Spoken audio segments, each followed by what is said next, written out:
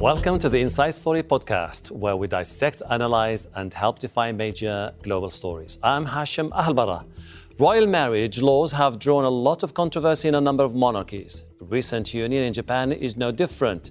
It's highlighted the pressure imperial women face. After years of media scrutiny and public criticism, Princess Mako married her college sweetheart, Kei Komuro, who is not royal, but Mako had to give up her royal title to do so.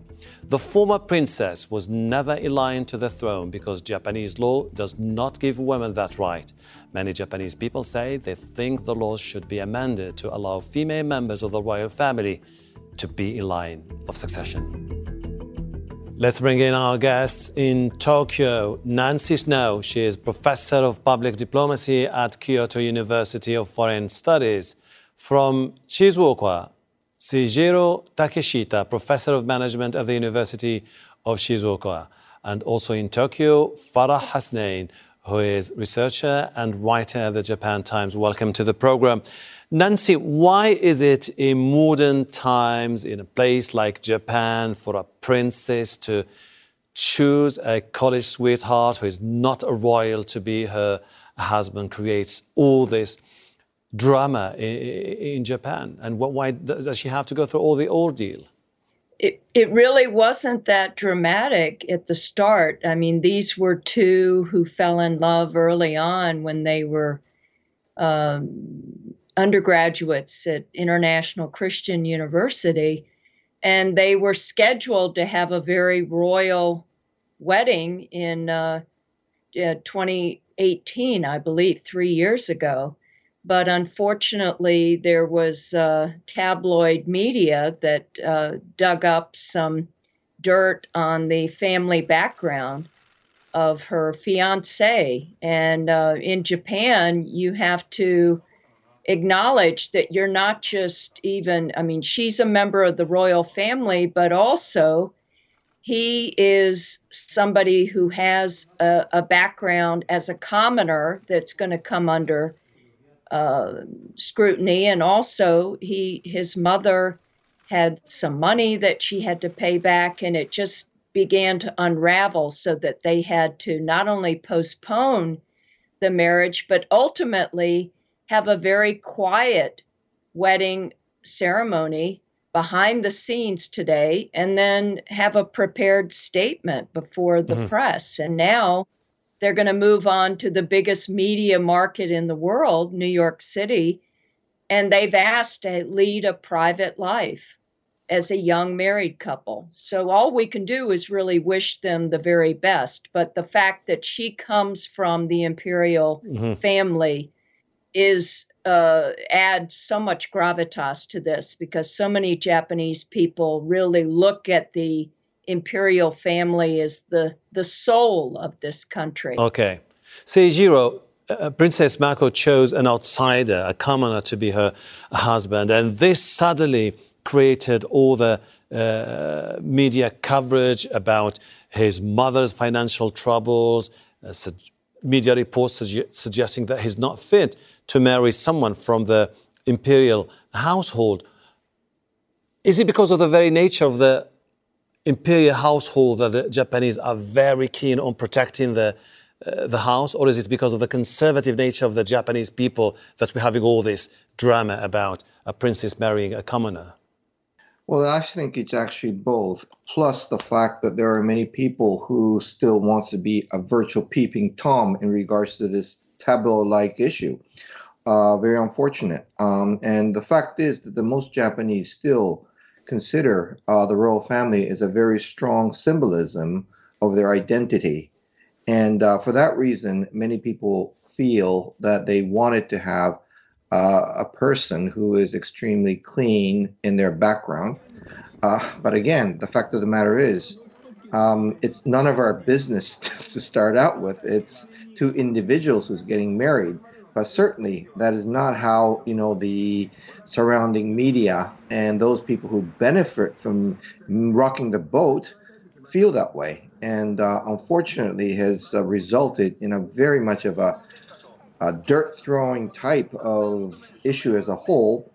And the question of the whole issue should have been, about the human rights and how the royal family should fare from here onwards. But certainly that is not the issue that people have been talking about. They've been focusing on much more of a privatized issue on her fiancé and herself, etc. So I'd say the argumentation has really circled around tabloid-like issue rather than looking at much more of a bigger picture. Farrah, should we blame the media for the fact that a marriage who's supposed to be a happy event for the royal family ended up being just those pictures that we saw of Mako saying goodbye to her parents, her sister Kako putting her into an embrace and then moving into the marriage office? I think, honestly, it's a combination of several things. But first and foremost, I definitely think the media is kind of pushing the narrative a bit, especially the international media. For example, I keep seeing articles saying, like, Japan's biggest scandal with this commoner marrying Princess Mako. But honestly, if you talk to anybody who's actually Princess Mako's age, including myself, nobody really cares about who she marries or even her life, really. I actually am a student at International Christian University. I've talked to my classmates and I've interacted with several Japanese people I know, and none of them even knew that the wedding or the press conference was today. So it seems to be a specifically niche topic to an extent. So I feel like what the media is portraying is not an accurate portrayal of what the general population thinks. Just a niche segment of it, really. But yeah, I remember when the quote unquote scandal broke out, they were just obsessed over what Kei Komuro was wearing. So his pinstripe suit, which he wore anyway to today's press conference, which I'm happy about, and his ponytail, which he had when he was flying back. So I feel like at this point it's being nitpicky and they're just trying to make a story. And I think it's very convenient that they're sensationalizing this event when the Japanese House of Representatives elections are coming. Nancy, the dramatic exit of Princess Mako from the royal life invited many media companies in Japan to draw comparisons with the British royal family, particularly Prince Harry and his wife Meghan Markle. How do you see the comparison, by the way? I think there's no comparison there because Meghan Markle and Harry, they've really taken on this embrace of Hollywood, and they've got all these deals, these mega deals. They sort of have it, they want it both ways. They want to have this private life, and then they also want to really bank a lot. They live just outside of Los Angeles in Montecito, and Oprah Winfrey is a neighbor.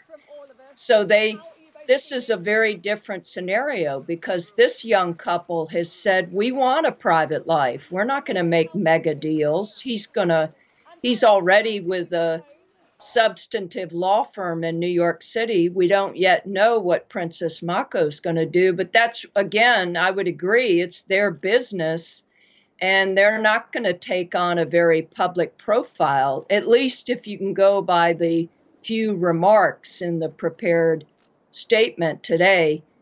Clearly, Princess Mako even said that her upset and her, illness and her inability to really speak too openly today had to do with this libelous coverage, this sort of incessant media coverage. So I think they would be pulling back. So in comparison to Harry and Meghan, who've been so public, that's just a useful hook in the media. I don't think it's really that accurate. Seijiro, now that the princess is going to disappear from the public life in Japan, move to the US to live with her husband, do you think that this could be the moment for more contemplation of what's next for the chrysanthemum throne in Japan? Should the royal family reinvent itself? Because obviously, you can see that they are under mounting pressure by many people. Well, I would like to think that, there will be argumentation or at least discussion about how the royal family, or I would say the way, these, I would say, ministers are being run as a whole, which is excessively secretive and excessively conservative. The fact of the matter is that in this case, she could become now a commoner. But if, for example, a lady gets married to a Japanese royal family, then she would lose her right as a human being. If you join the royal family, I know it's something that, sounds very strange, but it still remains to be true. But it's very little talked about. And these kind of issues are the things that should have been talked about, but, hardly anybody talks about it. They all talk in a very much of a tabloid manner, as the two ladies have been expressing right now so far. One example is that, the couple have basically declined to receive a one-time payment of $1.5 million, which again shows you that, they really want to leave a private life. And at least in this case, she has the choice to do that. But, if it was the other way around, in other words, if it was a lady getting married to the royal family, she loses her right as a human being. So basic rights as a human. So, these are things that should have been discussed about. But, certainly I haven't heard a whim about this at all. So, Farrah, we're talking here about gender equality by the end of the day in a place like Japan. And many people just were not expecting this to be happening in a place like Japan, which is one of the most financially, technologically advanced societies in the world. Yeah, like while Japan is one of the big G7 countries, it still has the largest, one of the largest gender gaps in the world. And I remember watching the Meghan Markle interview with Oprah a few months ago, and I did notice some parallels with Princess Mako. So, of course, in this situation, it's quite different. There's less of a nuance with race and attacks within the family compared to Meghan Markle's situation. But, they did experience a certain level of trauma because they're always under the public eye and they always have to act a certain way. And as I was listening to the press conferences, she always has to speak very proper Japanese and has to express herself in a certain way. Mm-hmm. So I think disproportionately women are under pressure to act that way too, if they're in royal families especially. Nancy, if you look back at the history of the imperial family in Japan, Empress Michiko, Empress Masako, Princess Taka, Princess Yuri in the past, they all had to go through huge pressure to produce male heir to the throne or to readjust to this strict life within the imperial household.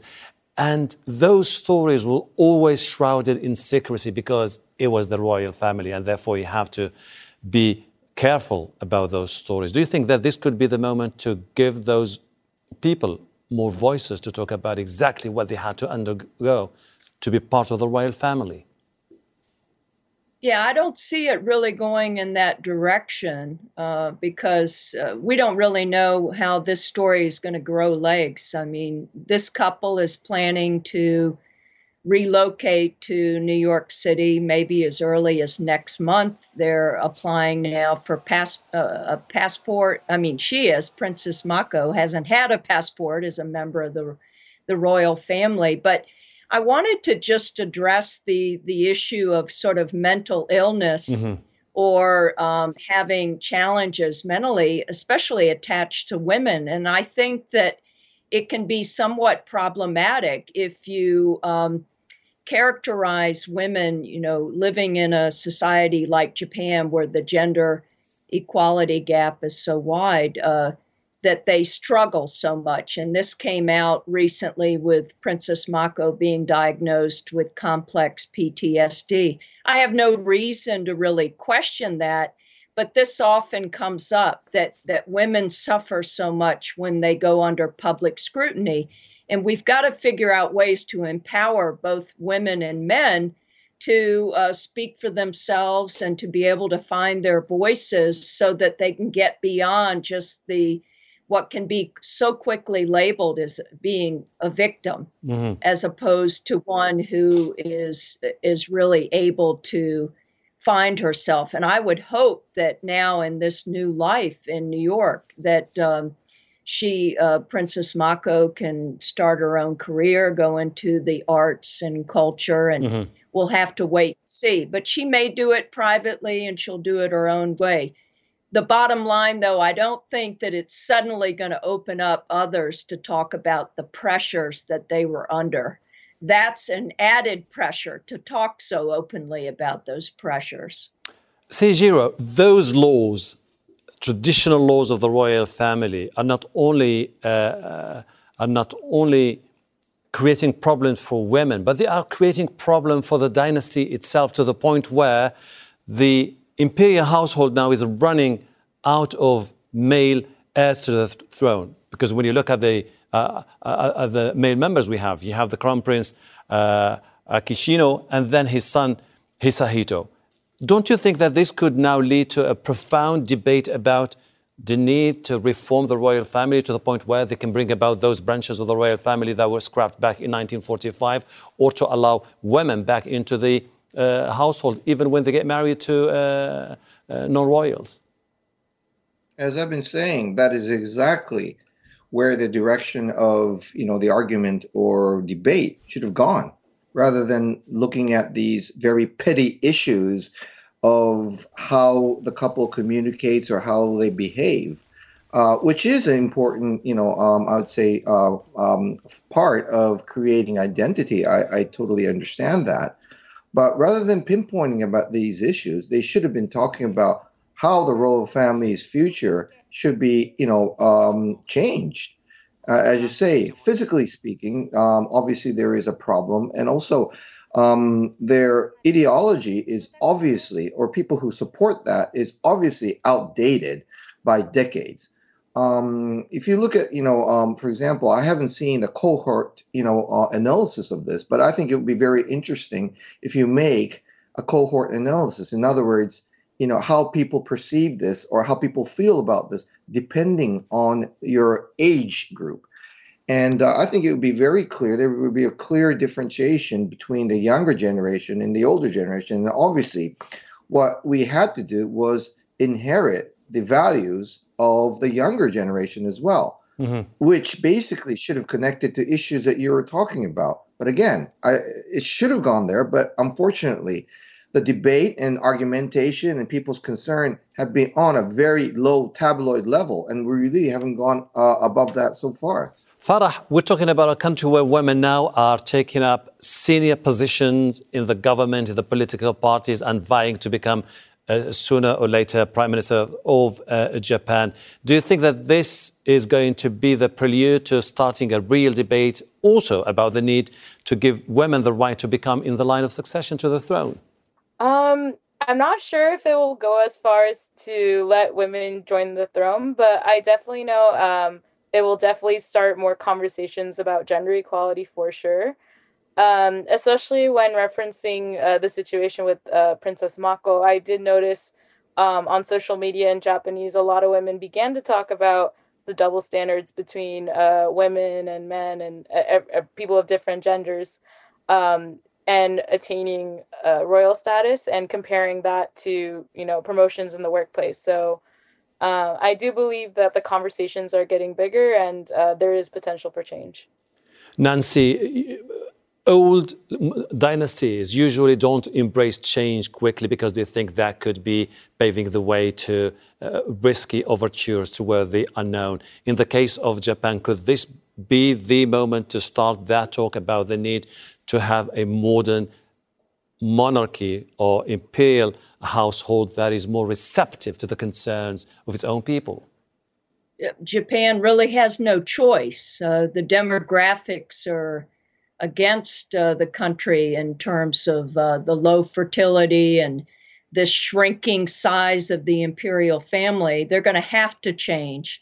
Now, the rate at which they change may be more modest here. It's not usually a radical change, but you have a Japanese people, a public. If they were listened to, there would already be a change in place. It's just that the imperial family can't make that change. It would have to come from the government, and the government skews to the far right, or at least plays to that constituency, many of whom are traditionalists and don't want any change, don't want women to take over the throne, even though that's in their history. Interesting. Going back centuries. So it's inevitable, but the public will here is often ignored. Speaking of that public will, Seijiro, now Princess Mako's father was reported to have said 3 years ago, I will give my consent only when the people of Japan give the consent to this marriage. Who do you think should change first, the royal family or the Japanese people? Both. I would say both. Obviously, the marriage should be focused on the people who are getting married rather than surrounding, families or whoever. So I think, his statement itself already tells you how embraced, and how locked, these people are. Quite unfortunately, partly because, the Japanese public as a whole has a very strong conservative nature. In fact, amongst all people in the world, we have the highest level of risk avoidance. It's not only the individuals, corporations, and organizations as well. So there is a tendency that people tend to stick to status quo and would not like to make, quick changes. But this is particularly showing, quite vividly in areas like royal family, a household. Normally, this story belongs to the fairy tales, but because of the very particular circumstances in a place like Japan, you had all this controversy about a princess who decides to marry her college sweetheart, but then people say you have to adhere to the traditional values of a nation like Japan, which is widely considered as one of the oldest dynasties in the world for the time being. Nancy Snow, Seijiro Takeshita, and Farrah Hasnain, I really appreciate your insight. Thank you. That's it for the Inside Story podcast. This episode was produced by Jamie Lay, Maha Barada, and Abdurrahman Warsam. Studio sound was by Deepak Pushkaran. The program was edited by George Joseph, Ling Nguyen, and Judith Rias. Be sure to subscribe to the Inside Story podcast to catch every episode. Thank you for listening. We'll be back again on Wednesday.